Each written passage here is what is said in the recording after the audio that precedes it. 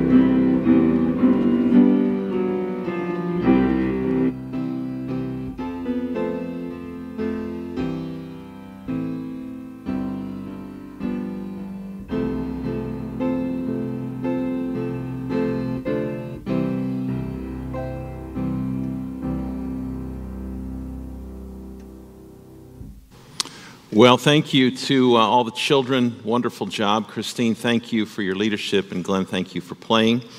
A few announcements, things I want to draw your attention to very briefly. We have a fellowship lunch after the service this morning. All of you are invited and encouraged to stay for that. If you're visiting and don't have anywhere to go for lunch, we would love to have you stay. There's always more than enough food, and so please consider staying and eating with us. Blast is this Wednesday night. On the dinner menu is fajitas from Primo's. Now, Blast is always good to come to, but when it's Primo's fajitas, it's like a necessity. So if you haven't signed up, do that today. You can sign up in the fellowship hall. A couple of things about this coming Saturday.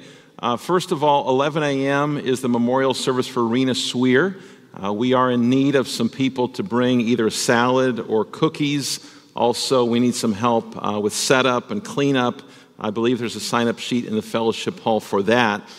Secondly, this Saturday is also Main Street Day. As I've been saying, for a few weeks we have a booth there this Saturday, and so we need some people to man the booth.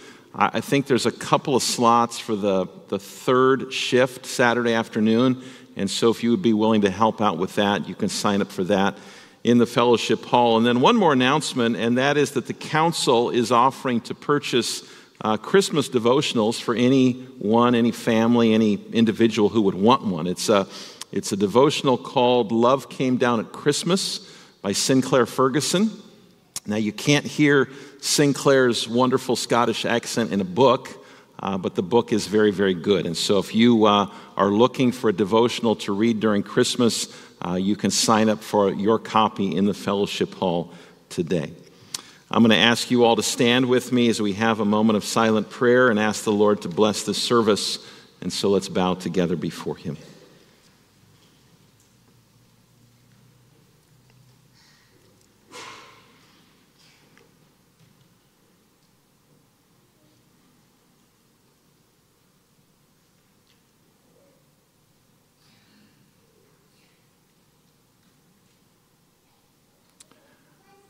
Father, we thank you for the privilege to gather together this morning.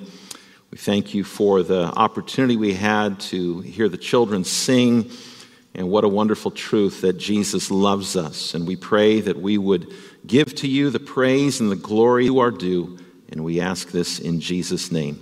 Amen. Psalm 98 is our call to worship. The psalmist says, "Sing to the Lord a new song, for he has done marvelous things. His right hand and his holy arm have gained him the victory. The Lord has made known his salvation.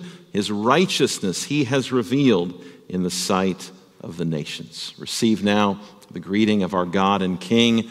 Grace, peace, and mercy to you from God our Father and from his Son, our Lord and our Savior, Jesus Christ. Amen. Let's sing together number 216. Praise to the Lord, the Almighty, the King of creation. We'll sing stanzas 1, 3, and 5, and let's remain standing as we sing.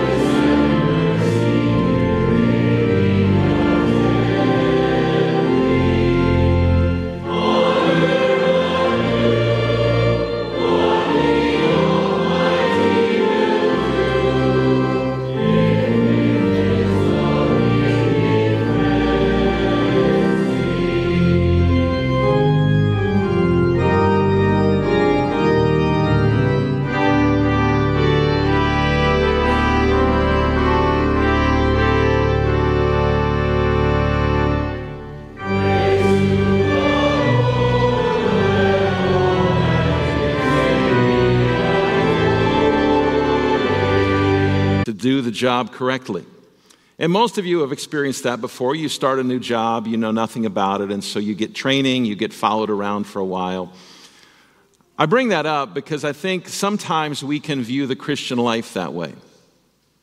We think that, God is the one who brings us to saving faith in Christ. God is there at the beginning of the Christian life.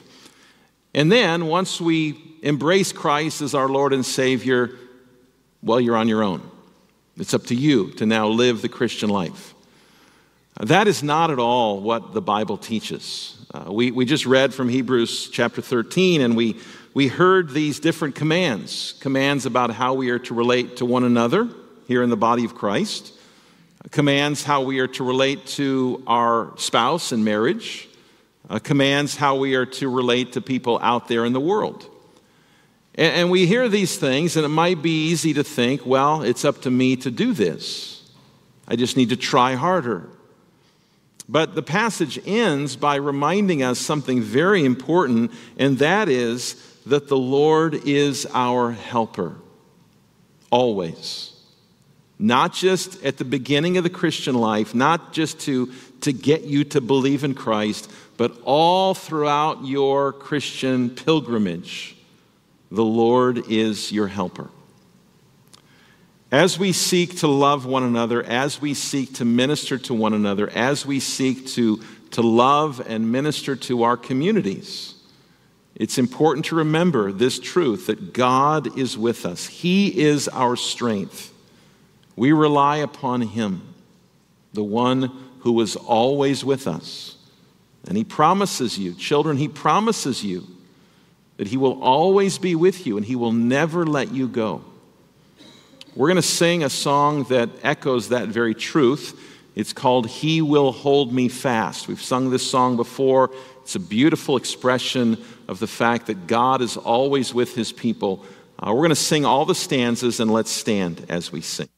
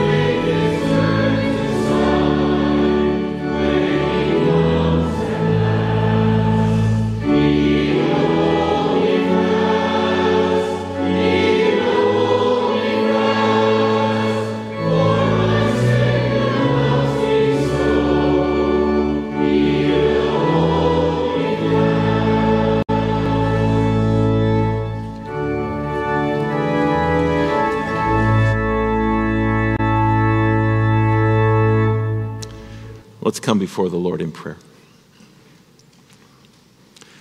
Heavenly Father, we praise you and we thank you for the truth of the words that we just sang together. That despite the efforts of Satan, despite living in this fallen world, despite our own sinful hearts, you will hold us fast. You will keep us in your all-powerful grip so that nothing can separate us from your love. Lord, we know that we are prone to wander. We know that we often arch our backs at your commands. We know that if we were left to ourselves, we would surely fall away from you. And so we praise you for so great a salvation. We praise you for your work of preserving us and keeping us, and that you will save to the uttermost all who come to you through faith in Christ. Lord, we pray this morning for the strength that we need to walk in obedience to your commands. We pray that you would continue your good work in each one of us, that we would love one another, that we would be hospitable to one another, that we would be faithful in our marriages, and that we would be content with what you have given to us. We pray this morning for those we know who do not have the comfort of knowing Christ as their perfect Savior, for those who are blind to their sin, who are blind to their need of Christ. We pray that you would sovereignly and powerfully break into their lives by your Holy Spirit, that they might see their sin, that they might see their condition before you, and that they might embrace Christ as their only hope. We pray, Lord, that you would use us to be witnesses of yours and instruments of your grace. We pray that we would be humble, that we would recognize and acknowledge that we are sinners saved by grace, and that we would seek to bring this good news to those who do not know you. We lift up the ministry that you have given us here at Zion, the calling that we have, the upward call to worship you with reverence and with joy, the inward call to love and serve one another, the outward call to love our neighbor and to bring the gospel to those in darkness. We pray that all that we do would be done to honor and glorify you, to magnify your name, to declare the good news that Jesus saves. We pray especially for Main Street Day this coming Saturday. We pray that this would be an opportunity for us to interact with people in our communities and let them know of the hope that we have in Jesus. We pray for those who are enduring dark providences at the moment, whether they are physical or emotional or spiritual. We pray that you would encourage and strengthen them by your word and spirit, that you would bring healing and recovery to them, and Lord, cause them to rejoice in knowing that you are their God and that they belong to you. Father, help us to understand the passage that is before us this morning so that we may see and also your grace, and so that we may praise you and live our lives for your glory. We ask all of these things.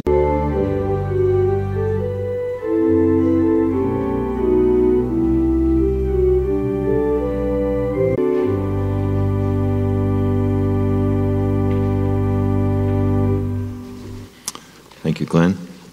We're going to sing together number 394, Eternal Spirit, God of Truth. Just as we cannot live the Christian life in our own strength, we cannot understand and apply God's Word in our own strength. We need the work of the Holy Spirit. And so that's the purpose of this song, to remind us and also to, in a sense, pray that God the Holy Spirit would help us this morning to understand His Word and apply it to our lives. So let's sing both of the stanzas, 394, and let's stand as we sing.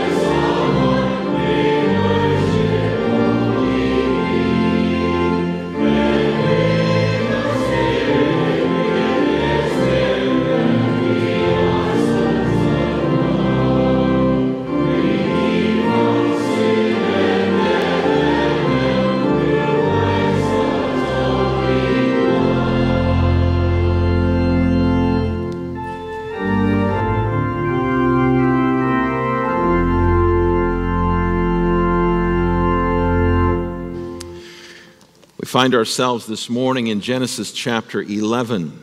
Genesis chapter 11, the first book of the Bible. Genesis 11, we'll be reading verses 1 through 9 as we continue our series on favorite Bible stories, looking this morning at the Tower of Babel.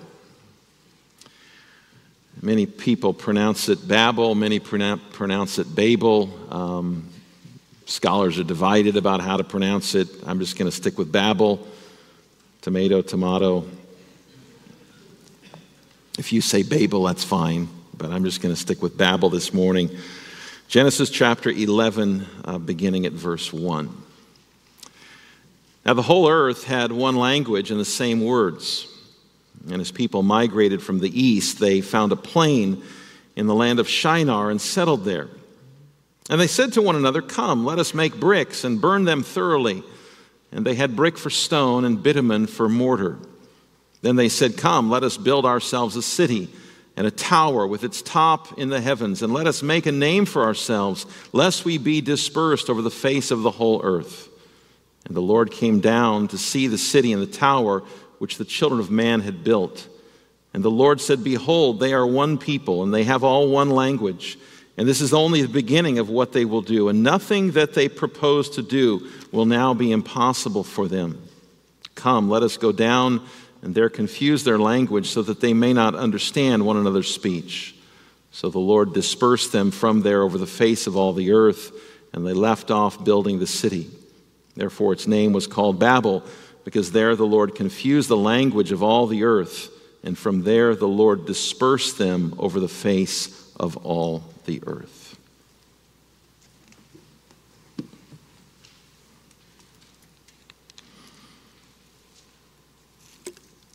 This past week I read an interesting story about a man by the name of Gordon Hall. Gordon Hall in the 1980s made it big as a real estate developer, owner of a chain of health clubs known as Nautilus Fitness Centers. In 1986, Hall was interviewed by the Arizona Republic, which is a newspaper, while he was sitting in his 55,000 square foot house in Paradise Valley, Arizona. You heard that right, 55,000 square foot house. At that point, Hall was only 32 years old, and he was a millionaire many times over. It was estimated at that time that his net worth was $100 million. And Hall had even said that by the time he was 38 years old, his goal was to be a billionaire. Hall believed that he would live to be 120 years old, and that when he died, he would be a god. If that sounds familiar, it is, because Gordon Hall was a Mormon. Here's what he said in that interview. He said, "As man is now, God once was. And as God is now, man can become. If you believe it, then your genetic makeup is to be a god, and I believe it. My genetic makeup is to be a god. My God in heaven creates worlds and universes. I believe I can do anything too." Now, you got to have a lot of pride to say something like that. That arrogant attitude, that proud heart, though, didn't last. Since 1999, Gordon Hall has been convicted on 3 separate occasions for various Ponzi schemes and tax scams. He's been sentenced to a total of 363 months in prison. Now, it doesn't always happen in this life, but in Gordon Hall's case, God humbled a man who was so proud that he believed that one day he would be a god. Now, the Bible has a lot to say about pride, and none of it is any good. Proverbs 8, verse 13, God says, "I hate pride and I hate arrogance." Proverbs 16, verse 5 says that the Lord detests the proud of heart. James 4:6 says that God opposes the proud. And in Proverbs 6, where the Lord lists 7 things that he hates, the first thing on that list is haughty eyes, a proud look. St. Augustine said that it was his opinion that the root of every sin is pride. It's the attitude that no one, especially God, is going to tell me how to live my life. When we come to a passage this morning that is all about pride and arrogance, it's all about man's self-exaltation. And it's a reminder of what Proverbs says, that the proud will not go unpunished. Now, lest we think that this passage is only one that speaks to people out there, it's important that all of us remember this morning that this passage is also speaking to us. This passage is a lesson to us and a warning to us about the danger of pride and arrogance in our own lives. It's a reminder to us that the only hope for any of us is to look to the one who humbled himself and died on the cross for all of our sins, including the sin of pride and arrogance. Now, children, you know this story very well. A number of you suggested this story to me. It's a story about people trying to build a big tower up to heaven. Now, we're going to look at this passage this morning in two parts. First of all, there is man's prideful plan. And then there is God's righteous response. Man's prideful plan and God's righteous response. Now, notice how the passage begins. It says, the whole earth had one language and the same words. Children, do you know who wrote the book of Genesis? Moses wrote Genesis. And to whom did Moses originally write this book? He wrote this book originally to God's old covenant people. He wrote the book to Israel. He's writing this book to a people who lived in a world, just like we do, where many different languages were spoken at that time. But here it's like Moses is saying, let me tell you that wasn't always the case. Let me tell you that there was a time when there was only one language. By the way, one of the questions that has been troubling for evolutionists over the years is the question of where does language come from? And why are there so many different languages? Evolutionists don't really know how to answer that question. They will typically say, I have no idea. I have no idea where all these languages came from. But the Bible tells us, God tells us where all the languages came from. But at this point, there's only one language. And verse 2 goes on, and it tells us that the people migrate from the east, and they end up settling in a place called Shinar. Now, there are a couple of words and phrases that we want to pay attention to here. Things to underline, if you like to underline. You see, there are times in the Bible when God gives us these subtle little clues. It's just a word or just a phrase that kind of clues us into what we are reading. The first is the phrase, from the east. Notice that phrase. Throughout the book of Genesis, the word east or from the east indicates a separation from God. And not just a separation, but a movement away from God.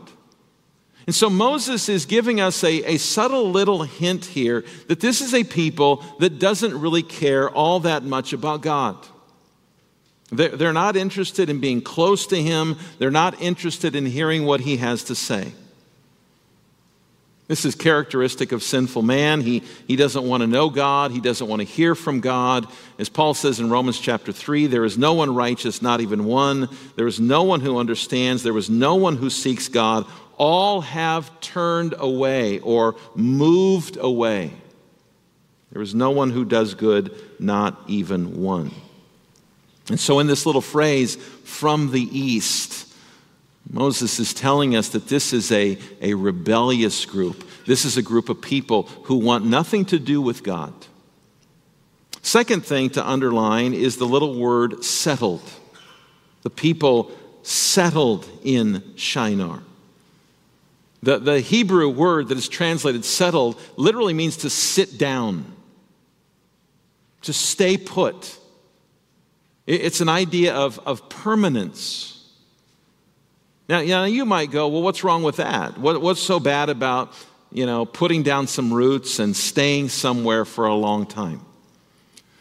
Well, the problem with this is that it's a direct opposition to what God had commanded earlier in the book of Genesis.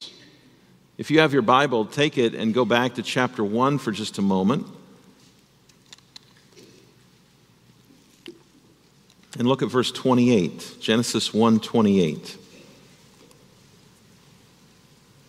It says, "And God blessed them, and God said to them, be fruitful and multiply," and notice, "fill the earth." Now go to chapter 9. Flood is over. God has just made a covenant with Noah, a covenant to never destroy the world again with a flood. Look at chapter 9, verse 1. God blessed Noah and his sons and said to them, be fruitful and multiply and fill the earth. Moses is telling us something significant here. Moses is telling us that this is a people who are disinterested in God. They are disinterested in being close to Him. They are disinterested in listening to Him. They are disinterested in hearing what He has to say. They refuse to obey Him. And they say to themselves in verse 3 of chapter 11, "Come, let us make bricks." Now, there's nothing wrong with making bricks.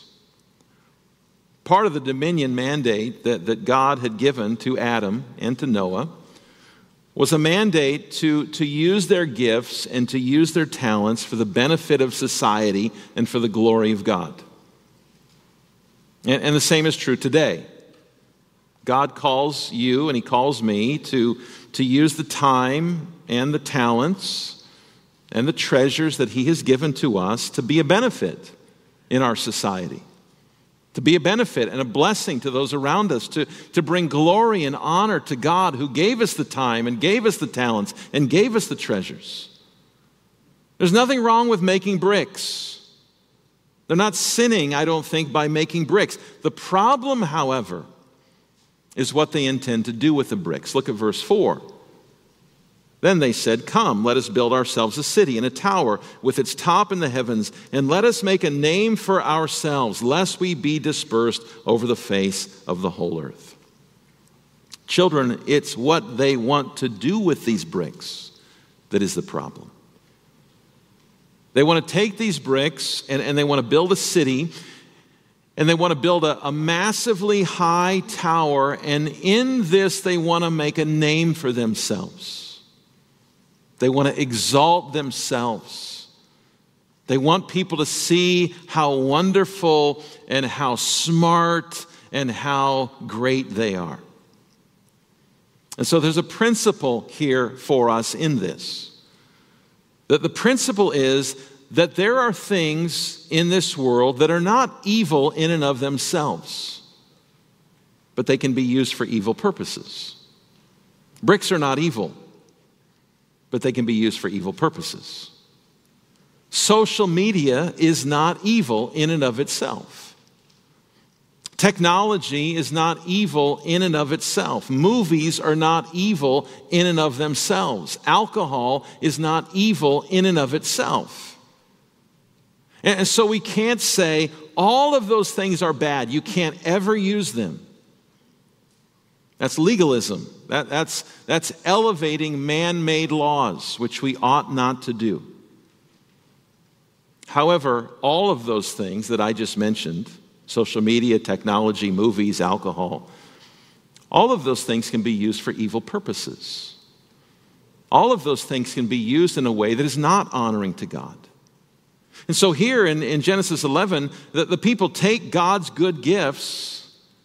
They take God's calling to use their gifts, but they're going to use them to glorify themselves. God's not going to rule over us. God's not going to tell us what to do. This is a people who want to make a name for themselves. They probably want people all down throughout history to say, "My, those people, they were so smart, so intelligent, so creative, so great." The Tower of Babel is not people saying, look at how great God is. It's look at how great we are. Now, this comes to us as a warning today. It doesn't matter if you're young or old. It doesn't matter your station in life. This is a warning to us.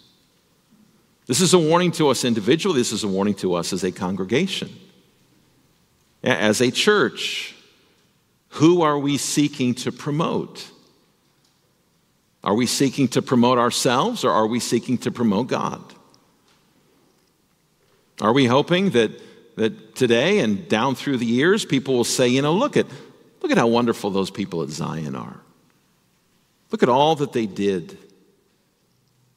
Or are we hoping and praying that people would say, look at how great God is. Look at how marvelous Jesus is. Look at how wonderful the gospel is. We have a lot going on here at Zion. Stuff on Sundays, stuff throughout the week. We're thankful for all these ministries. We're thankful for all of you who serve so faithfully up front, behind the scenes. But a passage like this one encourages us to ask a question. Why do we serve?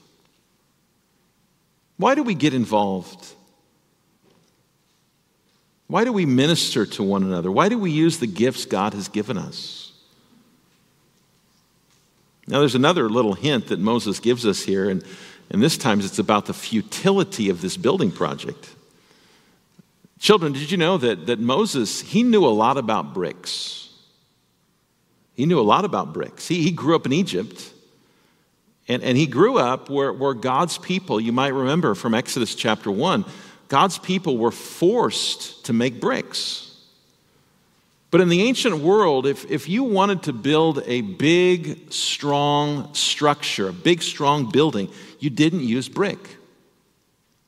You used stone. And so already, Moses is giving us this little clue that this building project isn't going to be very successful. They're not even using the best building materials. They're using brick, not stone. That's what verse 3 says. They're using brick for stone. And it's a little hint, again, that Moses is giving us that mankind's rebellion, mankind's self-exaltation will always end in futility. Always. Psalm 2 talks about this. Take your Bible for just a moment and go to Psalm 2.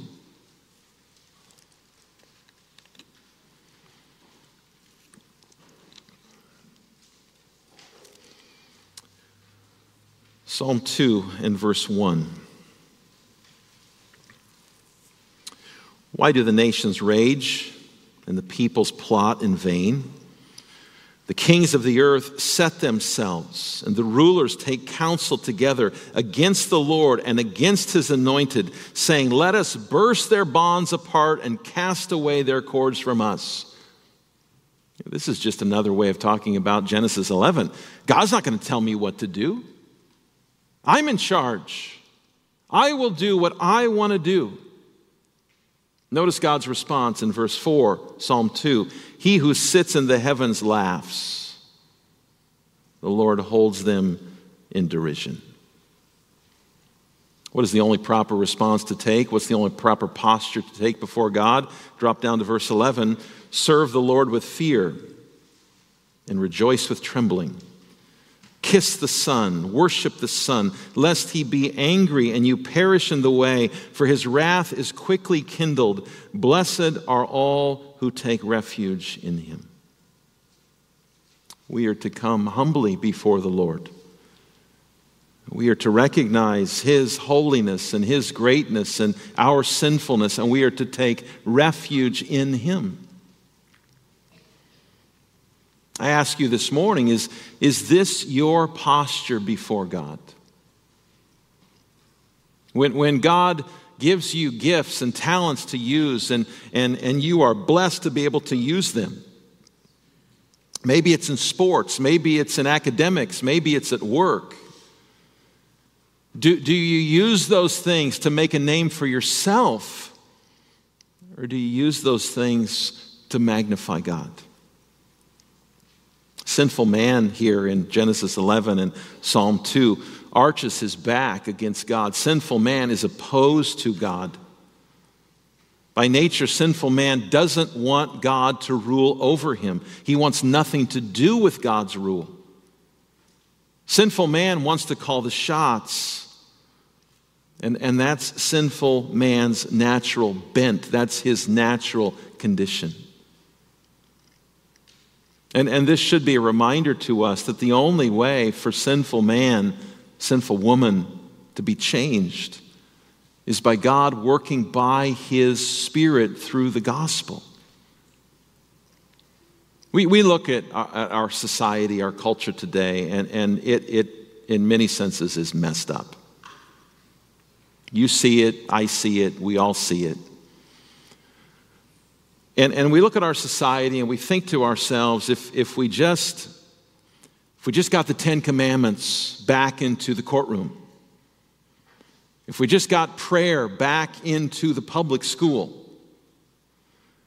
and while I understand some of the sentiment behind that, and while we should work for and pray for and vote for godly civil leaders who will stand for truth and who will stand for just laws, putting the Ten Commandments back in the courtroom and prayer back in the public school will not change sinful hearts. It will not. The only thing that will change the heart of a sinful man or woman is the Holy Spirit of God working through the gospel. And this is why the Church of Jesus Christ is tasked with preaching the gospel. The church is not tasked with teaching you 3 steps of being a better this or that.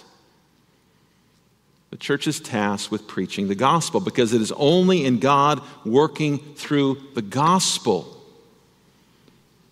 that the heart of sinful people can be changed. This is why pastors need to be encouraged to preach the gospel. This is why churches need to set the direction of their church to proclaim and minister the gospel. And so this sinful, rebellious, proud group of people come together, withdrawing themselves in a sense from God, rebelling against Him, thinking that they can, in a sense, build a tower to heaven and dethrone God if they could, that they can show how wonderful they are. And God is now going to respond with His righteous response. Take a look at verse 5. And the Lord came down to see the city and the tower which the children of man had built. Children, this is another little hint here.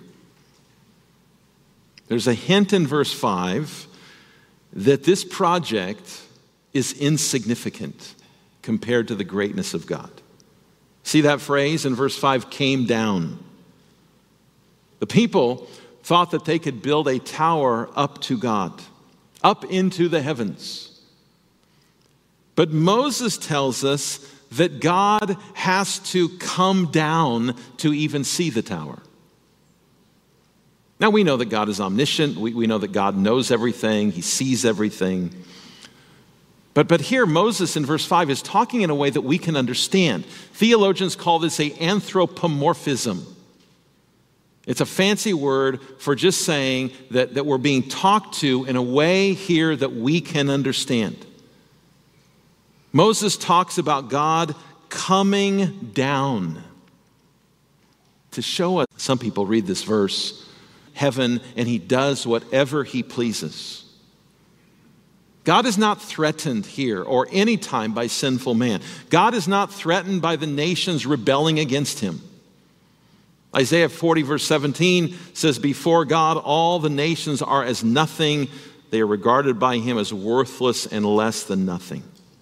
Daniel 4:35, all the peoples of the earth are regarded as nothing. God does as He pleases with the powers of heaven and the peoples of the earth. Brothers and sisters, don't ever buy into the nonsense that God is up in heaven wringing His hands wondering what's going to happen. What am I going to do about the Middle East? What am I going to do about the United States? What am I going to do about all these conflicts that are going on in the world? I don't know what to do. Don't buy into that. That's not the God of the Bible. The God of the Bible is sovereign. The God of the Bible is all-powerful. The God of the Bible is not caught off guard by anything. Instead, what we want to see in verse 6 is not a picture of God going, oh, what am I going to do? They're going to rebel against me and my rule will be over. What we want to see instead in verse 6 is that this is a picture of God's grace. God's grace. Children, what's going on in Shinar here in Genesis 11? This isn't some innocent event. This isn't some music festival where people come from all over the place to gather in one spot. These are people united in their refusal to obey God and their refusal to submit to his lordship and their desire to take him off the throne if they could. And left to themselves, their united rebellion will grow only stronger and more united. One author writes this. He says, God knows that disaster is impending if this proud project is not stopped. Mankind will continue to amass power, and he will stop at nothing in doing whatever his heart imagines. And so God, in his grace, is going to do something about this. Look at verse 7. Come, let us go down, and there confuse their language, so that they may not understand one another's speech. So the Lord dispersed them from there over the face of all the earth, and they left off building the city. You see what's being pictured here is that God scatters these proud people. God scatters this rebellious people so that their sin, their united rebellion might be somewhat restrained. No longer are they working together. No longer are they speaking the same language. Now they are dispersed. That, brothers and sisters, is God's grace. When God breaks into the midst of our sin and the midst of our rebellion, when he breaks in, when we are living in some sin, and he wakes us up, and he shows us influence on you, moves away. Maybe that coworker gets another job. Maybe that person at school who is leading you away from God, who has a bad effect on you. Maybe that person goes to another school. But there are times like this when God breaks in, and it is a gracious thing when God does that. That's what we see here. Notice how the passage ends in verse 9. Therefore its name was called Babel, because there the Lord confused the language of all the earth. And from there the Lord dispersed them, because there the Lord confused the language of all the earth. And from there the Lord dispersed them over the face of all the earth. There's an interesting play on words here. The name Babel means the gate of God. And surely that's how people viewed this tower. This was the gate to God. This was the way to get up to God. This was the way to get to God's throne, to remove God from his throne, to place themselves in his rule. But there's another Hebrew word that sounds a lot like Babel, Balal, only one letter difference. Balal means confusion. So no longer is this the gate to God. Instead, this is the place of confusion. God graciously confusing their languages so that their united rebellion would stop. Let me wrap up this morning with a couple of connections to the New Testament. First of all is an individual level connection. The Bible is clear that there is no way that we can ascend up to God. Many people think that by their own efforts, they are building a tower or a ladder or whatever you want to call it, that they are through their efforts going to get up to God. They are going to get to heaven on their own. And they build towers, and they do all kinds of supposed good works, and they try harder to be better, but they can't do it. Children, the Bible is clear that there is no way for you to get to heaven or get to God on your own. The only way to be reconciled to God, the only way to have a right relationship with God is not to go up to Him. The only way is for Him to come down to us. And that's exactly what He did in Jesus Christ. Jesus took on human flesh. He came down to this sinful world to do what we couldn't do for ourselves. See, if you want to be in a right relationship with God, you need two things. First of all, you need all of your sins removed. All of them. And so Jesus went to the cross and He took all of our sins upon Himself and God's wrath upon those sins. And it's through faith in Him, through trust in Him, that our sins are washed away. Second thing you need, though, is that you need perfect righteousness to stand in God's presence. It's not enough that you just have a clean slate. It's not enough that your sins are washed away. You also need a perfect righteousness to be in God's presence. And so Jesus obeyed every one of God's commands perfectly for us. And through faith in Him, His perfect righteousness is credited to us. You don't receive those things by trying to climb a ladder or a tower up to heaven. You don't receive those things by building a tower to God through your own good works. That will always fail. You receive the forgiveness of your sins and perfect righteousness through faith alone in Jesus Christ. And so the first thing I say to you at the conclusion of this sermon is to remember that the Tower of Babel is a lesson on how not to get to heaven through your own efforts. Secondly, though, the second connection is more on a corporate level in terms of the church as a whole.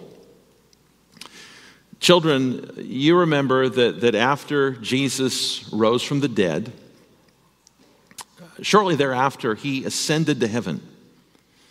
And do you remember what happened after He ascended into heaven?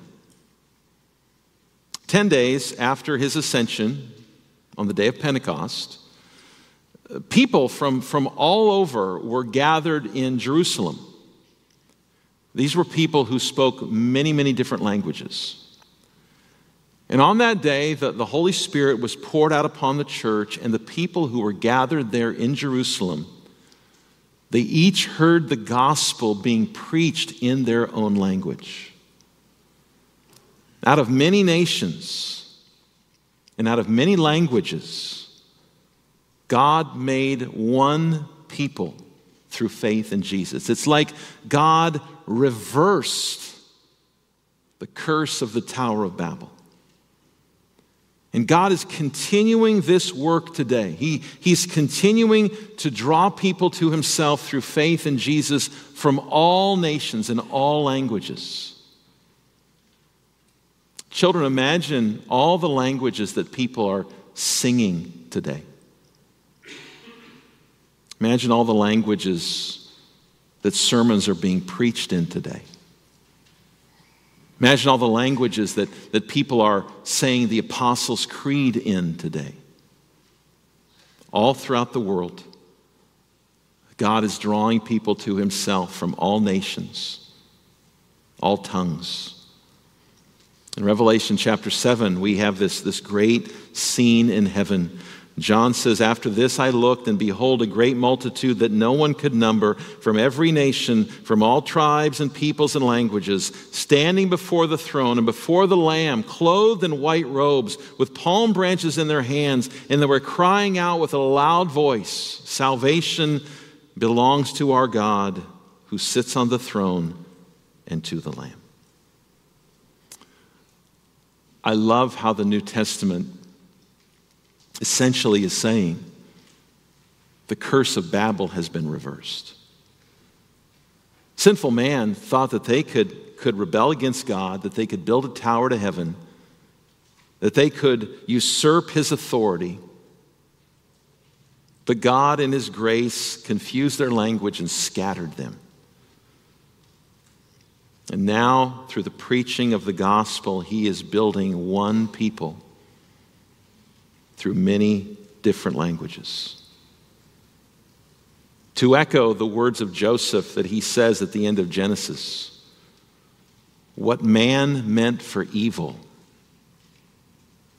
God meant for good." God took Babel and he used it for his glory and for his kingdom. And brothers and sisters, we are part of that kingdom.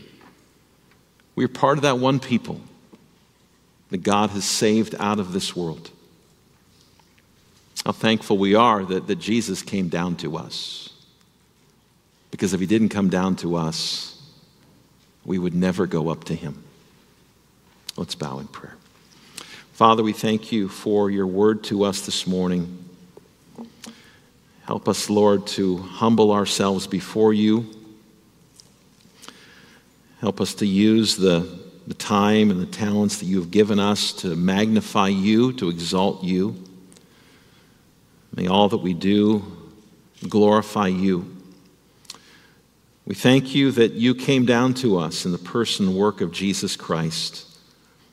And we thank you that through him we may have a right relationship with you.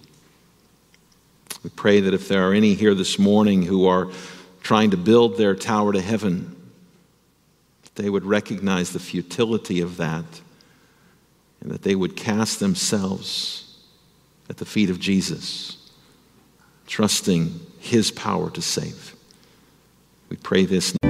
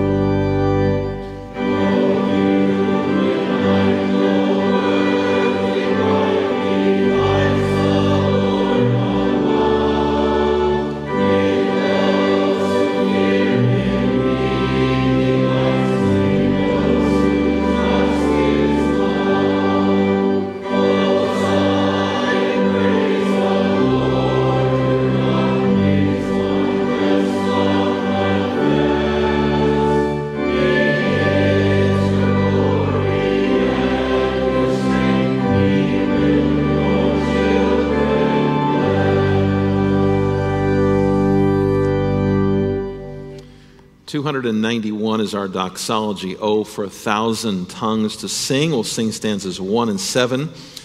Tonight we are continuing in the series on out-of-context Bible verses. Philippians 4:13 is one that is thrown all around the sports world. I can do all things through Christ who strengthens me. Is that really what that means? What is Paul saying in that verse? And so invite you back tonight at 6 p.m. After our service, we have lunch. And so after the service, I'm going to ask those of you who are able to stay for lunch. And again, visitors, please stay. We have lots of food, I'm sure, and we would love to share our food with you. Those of you who are staying, please be seated. We're going to sing a few songs while the food is put out, and then after that, we'll be dismissed to eat. But before we sing the doxology, God gives to us his blessing, and so receive that blessing now. The love of God the Father, the grace of the Lord Jesus, and the fellowship of the Holy Spirit be with you all. Amen.